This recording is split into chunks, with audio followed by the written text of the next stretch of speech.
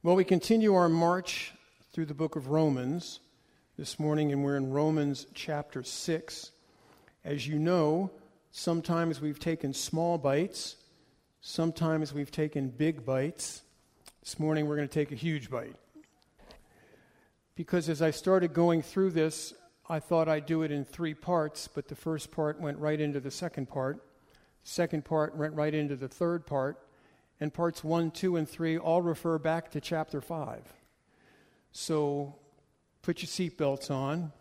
I have an hour and 5 minutes. Oh, no, we don't stop at 1 o'clock. I forgot. But it was interesting. One thing that came to mind this morning as I was coming here, I hope you're enjoying this series. Here's why I say that. Anybody who has been in the pulpit for a number of years always faces the following problem.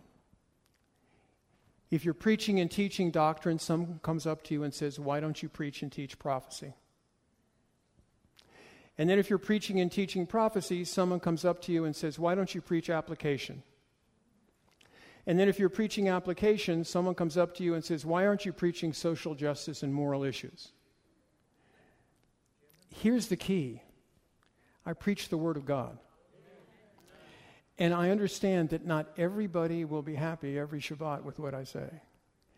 But your argument is not with me. Amen? Okay. Whew, I got that off my shoulders. All right. Chapter 6 of the book of Romans, this incredible letter that Paul writes to the congregation of believers in Rome. I want to read the entire chapter and then go back through it. What shall we say then? Shall we continue in sin that grace may abound? Certainly not. How shall we who died to sin live any longer in it? Or do you not know that as many of us as were baptized into Messiah Yeshua were baptized into his death?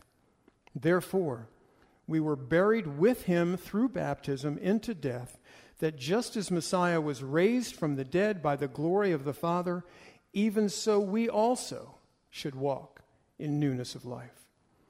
For if we have been united together in the likeness of his death, certainly we also shall be in the likeness of his resurrection, knowing this, that our old man was crucified with him, that the body of sin might be done away with, that we should no longer be slaves to sin.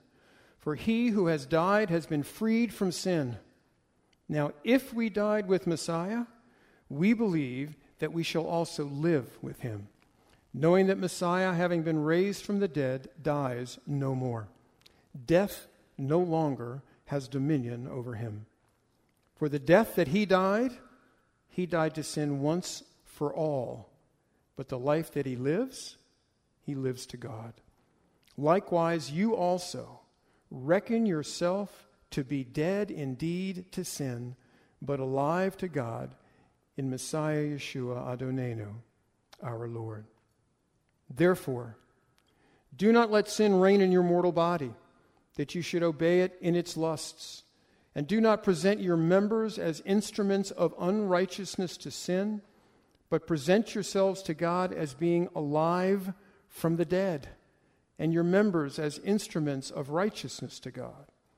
For sin shall not have dominion over you, for you are not under law, but under grace. What then? Shall we sin because we're not under law, but under grace? Certainly not. Do you not know that to whom you present yourselves slaves to obey, you are that one's slaves whom you obey, whether of sin leading to death or of obedience leading to righteousness? But God be thanked that though you were, emphasis, were slaves of sin, yet you obeyed from the heart that form of doctrine to which you were delivered. And having been set free from sin, you became slaves of righteousness. Now I speak in human terms because of the weakness of your flesh. For just as you presented your members as slaves of uncleanness and of lawlessness leading to more lawlessness, so now present your members as slaves of righteousness for holiness. For when you were slaves of sin, you were free in regard to righteousness. What fruit did you have then in the things of which you are now ashamed? For the end of those things is death. But now, having been set free from sin and having become slaves of God, you have your fruit into holiness and the end everlasting life. For the wages of sin is death, but the gift of God is eternal life in Messiah Yeshua, our Lord. Father, thank you for your word. Thank you for your word given to Shaul. Thank you, Lord, that you can, by your Spirit, help us to understand what we need to do and we need to know in this day and in this age. And I commit this sermon to you. I pray in your Son's name. Amen. The title of the message this morning is, Who Are You? Who are you? It actually could be called, Whose Are You? But I'm not sure if that's proper grammar. So we're just going to leave it, my grammarian there says it is. So we're going to leave it at who are you? And I'm going to ask 5 questions this morning. First, have you died to sin? Second, have you been crucified and resurrected? Third, who reigns in your life? Fourth, do you take advantage of God's grace? And fifth, what fruit are you producing? First, we look at verses 3 and 4. Have you died to sin? There are lots of theological, sermon-like words and phrases that describe what's being spoken of here. One of them is called co-crucifixion and co-resurrection. What it literally means is that when we were baptized into Messiah, and by the way, I've mentioned before, I'll mention again, there are some things that are worth mentioning over and over again. 10 times more often in Scripture, you will find a reference to us being in Him than Him in us. Us in Him than Him in us. When we were baptized into Messiah, we were also baptized into His death. Sounds fun, doesn't it? Here's the thing. Sometimes we have to recognize that there should have been a funeral in our lives for the old man before we can celebrate the new life that is the new man. And sometimes, dear ones, in our flesh, we try to resurrect the old man because that's what we're familiar with, as opposed to leaving him dead and dead and dead and more dead and really dead. I don't know why, but the picture of the Princess Bride is absolutely coming into my head right now, where they go to the wizard and they say he's dead, and the wizard said, no, he's only mostly dead. No such thing. You either are or you're not. And so when you are in Messiah, you are baptized into His death. Why is that so important? Because we were tied, if you will, to the laws and rules and regulations and the statutes of the Lord, just like a husband and a wife are tied together in a covenantal relationship. And the only thing that can break that relationship is death, so that we can be married to another. And you have, if you by faith have accepted the free gift of God through the death, the burial, and the resurrection of His Son, you have died. As I've said before, Messiah didn't come to the world to help you out and make you better. He came to kill you. Because the new you is a whole lot more fruitful than the old you. So that's the first point. If we have been baptized into Messiah, we have also been baptized into His death. If we are baptized into Messiah and baptized into His death, we are also buried with Him and raised from the dead with Him. I was thinking about this last night as I was going over my notes, and saying that my mortal body sure doesn't feel like it's been raised from the dead. As a matter of fact, my mortal body feels like it's dying. But we're not talking about the physical here. We're talking about the spiritual, and that will become evident as we continue on in this passage. To be in Messiah means that we are killed with him, crucified with him, buried with him, and raised with him as well to walk in newness of life. And so the question is, who are you? Are you the new creation raised with Messiah? Or are you a new creation who still likes to walk like the old man? Who are you? Or whose are you? Question number 2. Have you been crucified and resurrected? That is, united in his likeness. We're looking at verses 5 through 11. We are crucified from what is called the body of sin.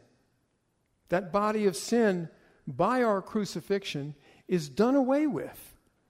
And I want you to understand that the verbs in here are past tense. It doesn't say being done away with. Even in the Greek, it's past tense. The Greek grammatical understanding that's taught in seminaries is done deal. I don't know how to say that in Greek, but it's a done deal. The body of sin has been crucified with him, and sin has been done away with. We are no longer slaves of sin. No longer slaves of sin. We no longer look at sin as our authority figure. And I want you to understand that in this passage, sin is personified as if it's living. And I believe if you look at the ramifications and the workings of sin, it acts as if it's a living entity. It's not a thing, it's a power. The power of sin. And the question here is, are you still giving authority to sin, even though Scripture says clearly you are no longer slaves of sin? Why? Because the death, the co-crucifixion of you with your Messiah frees us from sin. No longer does sin have authority in our life. He died to sin once for all. And y'all are all.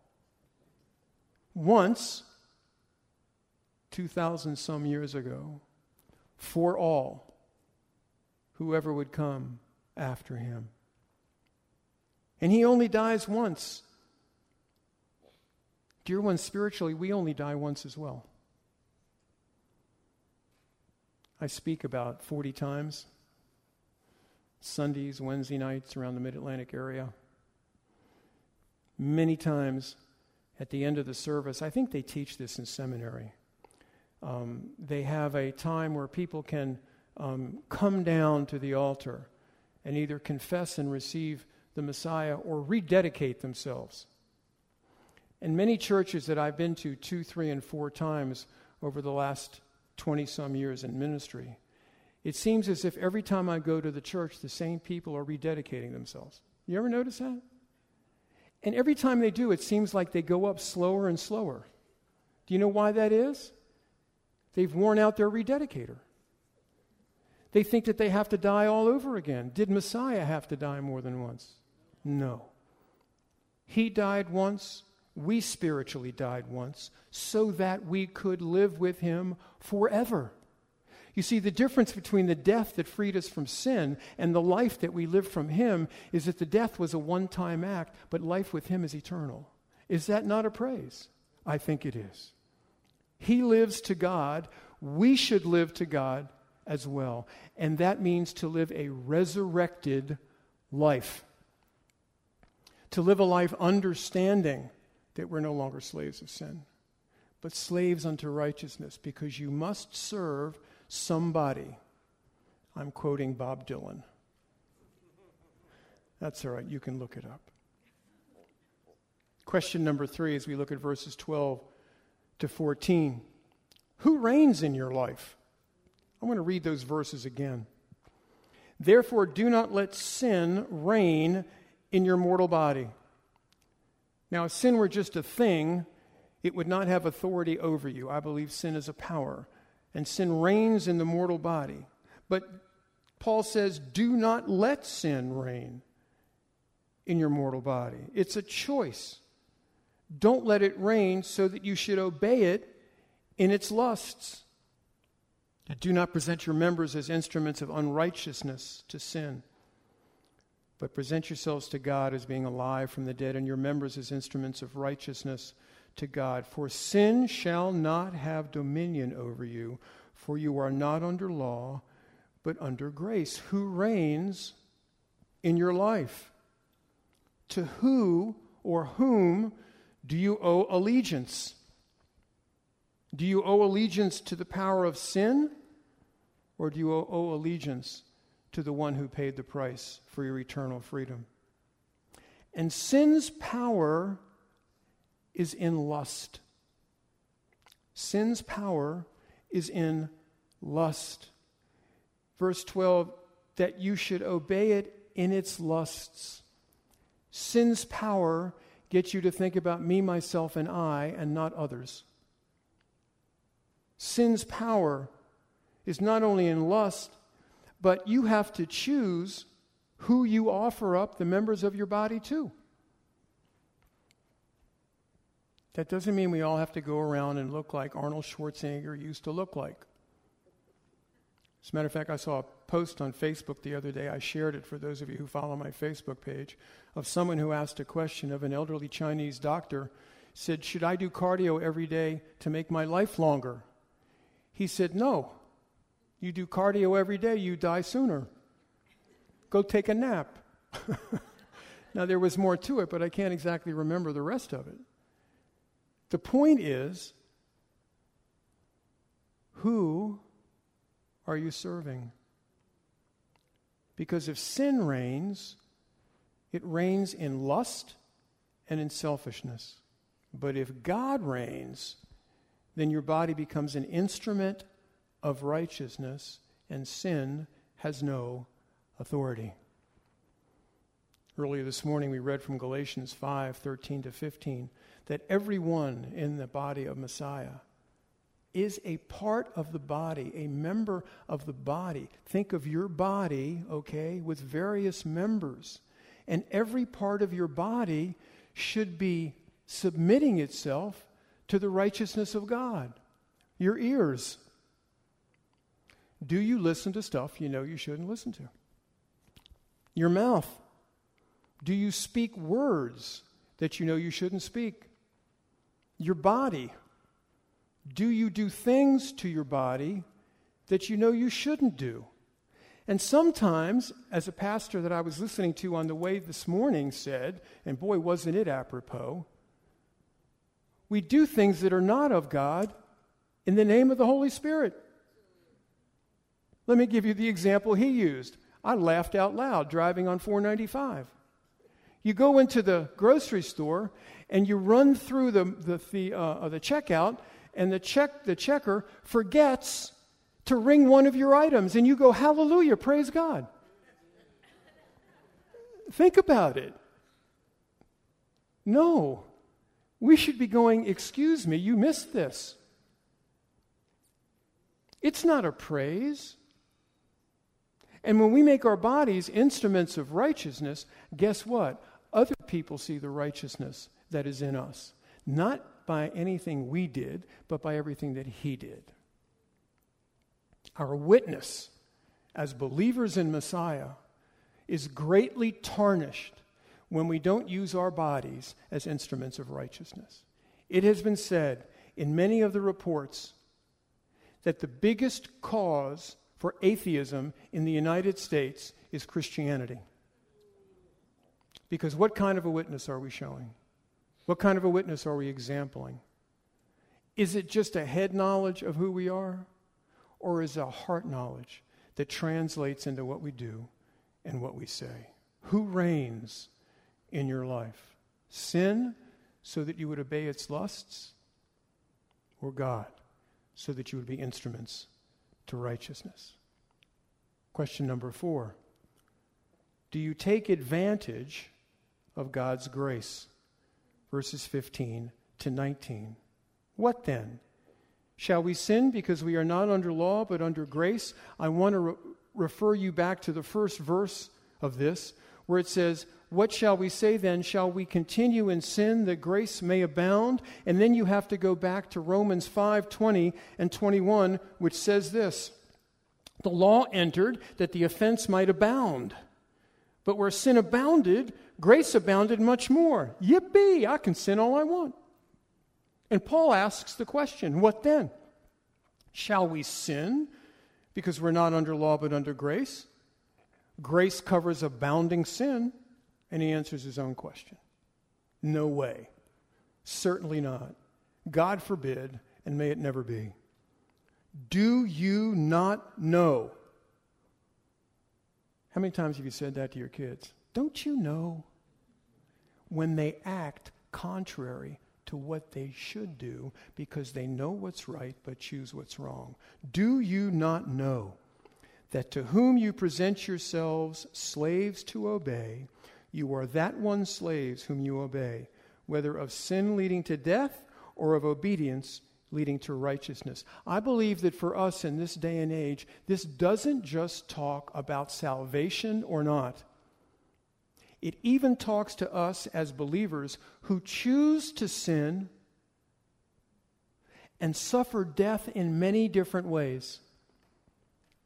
We suffer it with physical ailments. We suffer it with emotional ailments. We may even suffer it with mental ailments. We suffer it with financial predicaments and a lack of trust in God, which is a death as far as I'm concerned. But God be thanked that though you were slaves of sin, yet you obeyed from the heart that form of doctrine to which you were delivered. And having been, done deal, set free from sin, you became slaves of righteousness. You ever thought about the fact that God's world is upside down and backwards? The only way you can be free is to be a slave of God. You got to serve somebody.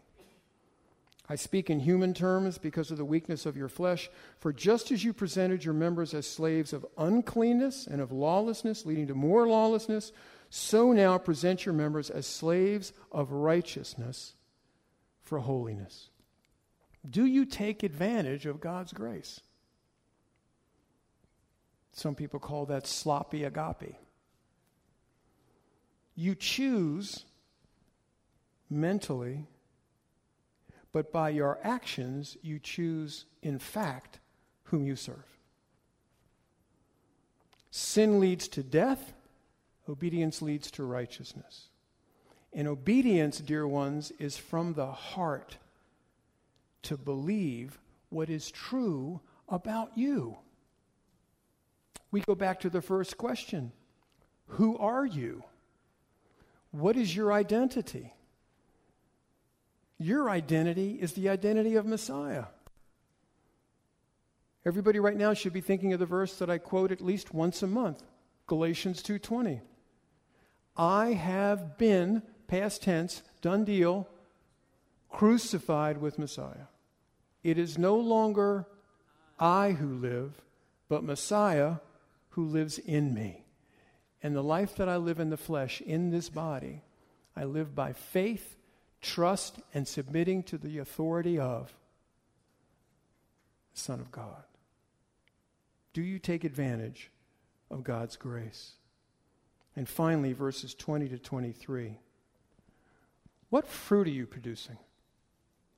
What fruit are you producing? Now, I know some of you may be standing, sitting there and going, Dennis, who are you to judge me? I'm not here to judge you, but I am your fruit inspector. For when you were slaves of sin, you were free in regard to righteousness. What fruit did you have then in the things of which you are now ashamed? For the end of those things is death, but now having been set free from sin and having become slaves of God, you have your fruit into holiness, and in the end, everlasting life. For the wages of sin is death, but the gift of God is eternal life in Messiah Yeshua, our Lord. What fruit are you producing? Put it this way, whose garden are you tending? What field are you picking weeds from? The field of sin or the field of God? Is your wage death or is your wage life? We have been given salvation by faith unto good works. And the good works are works that submit ourselves to the authority of God and the righteousness of God and serve others as if they were better than ourselves. It's not rocket science. But there's one phrase here, one half a sentence that I kind of passed over because many people pass over them, and I can't pass over it anymore because I believe it's one of the most misunderstood phrases in the entire book of Romans. Look with me at Romans chapter 5, verse 14, the second part of the verse. For you are not under law, but under grace. To which this false dichotomy of grace versus the law has come into the teaching of the body of Messiah. As if there's something antithetical between grace and law. And nothing could be further from the truth. Because this entire section talks about who will you serve. And so really, you might paraphrase this. You are not under the law where sin abounds and is your authority figure. No, you are under grace where God abounds and is your authority figure. And oh, by the way, the grace of God plants the law in your heart and on your mind. I've heard too many people, and it makes me cringe when I hear it, say that the law was bad, but God's grace is good. I don't know about you, but if God wrote it, there's nothing bad about it. And just because it was written to point us to Messiah, just because it was written, and we talked about this a few weeks ago, that instead of just one law, which Adam had, now Israel had 613 laws, the chance to sin and disobey a God multiplied, so sin abounded. But the law wasn't put there so that sin could abound. The law was put there and sin abounded. Do you follow? And so the question is, are you under law, under the authority of sin, or are you under grace, under the authority of God? Who are you? Who do you serve? Have you been crucified? Have you held a good funeral service for the old person? Have you been resurrected with him to newness of life? Paul writes that the three things that are most important to him to understand is the death of Messiah, his burial, and his resurrection, the power of his resurrection, the fellowship of his sufferings. Do you not know that there is power in resurrected life? There's freedom in resurrected life. There's testimony in resurrected life. There's witness in resurrected life. Have you reckoned yourself not just dead to sin, but resurrected and alive to God? We need to answer the question, who or what reigns in our life? And it's a choice. It's a choice. You have a will. It's a free will. God doesn't make you a robot, but he does want you to obey. Who reigns in your life? Are you taking advantage of his grace? Do you shrink back from the responsibilities that God says you should take on? Do you shrink back from the call of God on your life? Do you say to God, that seems a little bit too hard. I don't think you quite understand my circumstances? Or do you say, As Isaiah said, Hineni, here I am, send me. You know, we sometimes think that when we're in difficult circumstances, God is not there and we're waiting for him to arrive. Nothing could be further from the truth. When you're in difficult circumstances, God is in the midst of it with you. Just like God was in the midst of the Red Sea before it parted. Just like God was in the midst of the Jordan River before the children of Israel entered into the land of Canaan. Just like God is in the midst of any problem or tribulation or circumstance that you're going in until the circumstance is taken care of, and then you can give glory to the God who was there with you. If you are co-crucified, buried, and resurrected with the Messiah, then you are with him and he is with you 100% of the time. You don't have a choice. The question is, are you going to act like it's true? And that's the choice we have to make. And finally, what fruit are you producing? You know, there's something about rotten fruit that affects the rest of the tree and affects the rest of the branch. And maybe God's got some pruning he needs to do in your life so that when the pruning's done, the fruit can be sweeter, larger, more abundant, and in the sense of our witness to the world around us, more effective. What fruit are you producing? Let's pray. Avinu Malkeinu, our God, our King, our Sovereign, our Authority, our Master, Redeemer, Savior, King, Healer, and everything else that is about you. Please, Lord, remind all of us daily of who we are, whose we are, and how we are supposed to act so that we can properly represent you and your kingdom to a dead and dying world. Thank you for the part you give us to play in your eternal plan. Let us not shrink back from your call when we think it's just too much for us. Let us understand that you know what we can do, and you know what we can handle, and you know what we can bear, because in essence, it's your Son that's bearing it with us. And it's in his name that I pray. Amen. Would you stand with me, please, as we close our service with the benediction? Again, if you're new to Son of David, nobody stands by themselves.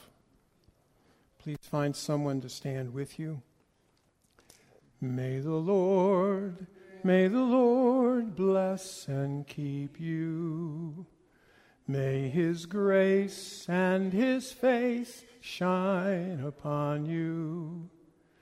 May the Lord lift up his countenance upon you and give you peace. And give you peace. Yivarechecha Adonai miyishmerecha. Yair Adonai panav elecha v'yichuneka. Yisa Adonai panav elecha v'yasem lecha shalom. V'yasem lecha shalom. This is the way you shall be blessed. From day to day, he'll be your rest. This is the way you shall be blessed. From day to day, he is your rest. May the Lord bless and keep you. May his grace and his face shine upon you. May the Lord lift up his countenance upon you and give you peace, and give you peace, and give you peace, and give you peace. Baruch atah Adonai Eloheinu melech haolam borei peri hagafen. Amen. Blessed are you, Lord our God, King of the universe, who creates the fruit of the vine. Baruch atah Adonai Eloheinu melech haolam hamotzi lechem min haaretz. Amen. Blessed are you, O Lord our God, King of the universe, who brings forth bread from the earth. We invite you downstairs to our Oneg Shabbat. Also, as we have mentioned in the past, we can use more servers, more setup, and more cleanup after the Oneg Shabbat. And please, ministry leaders, remember that at 1:30 we'll be meeting down the hall for a leaders' meeting. God bless you. Shabbat Shalom.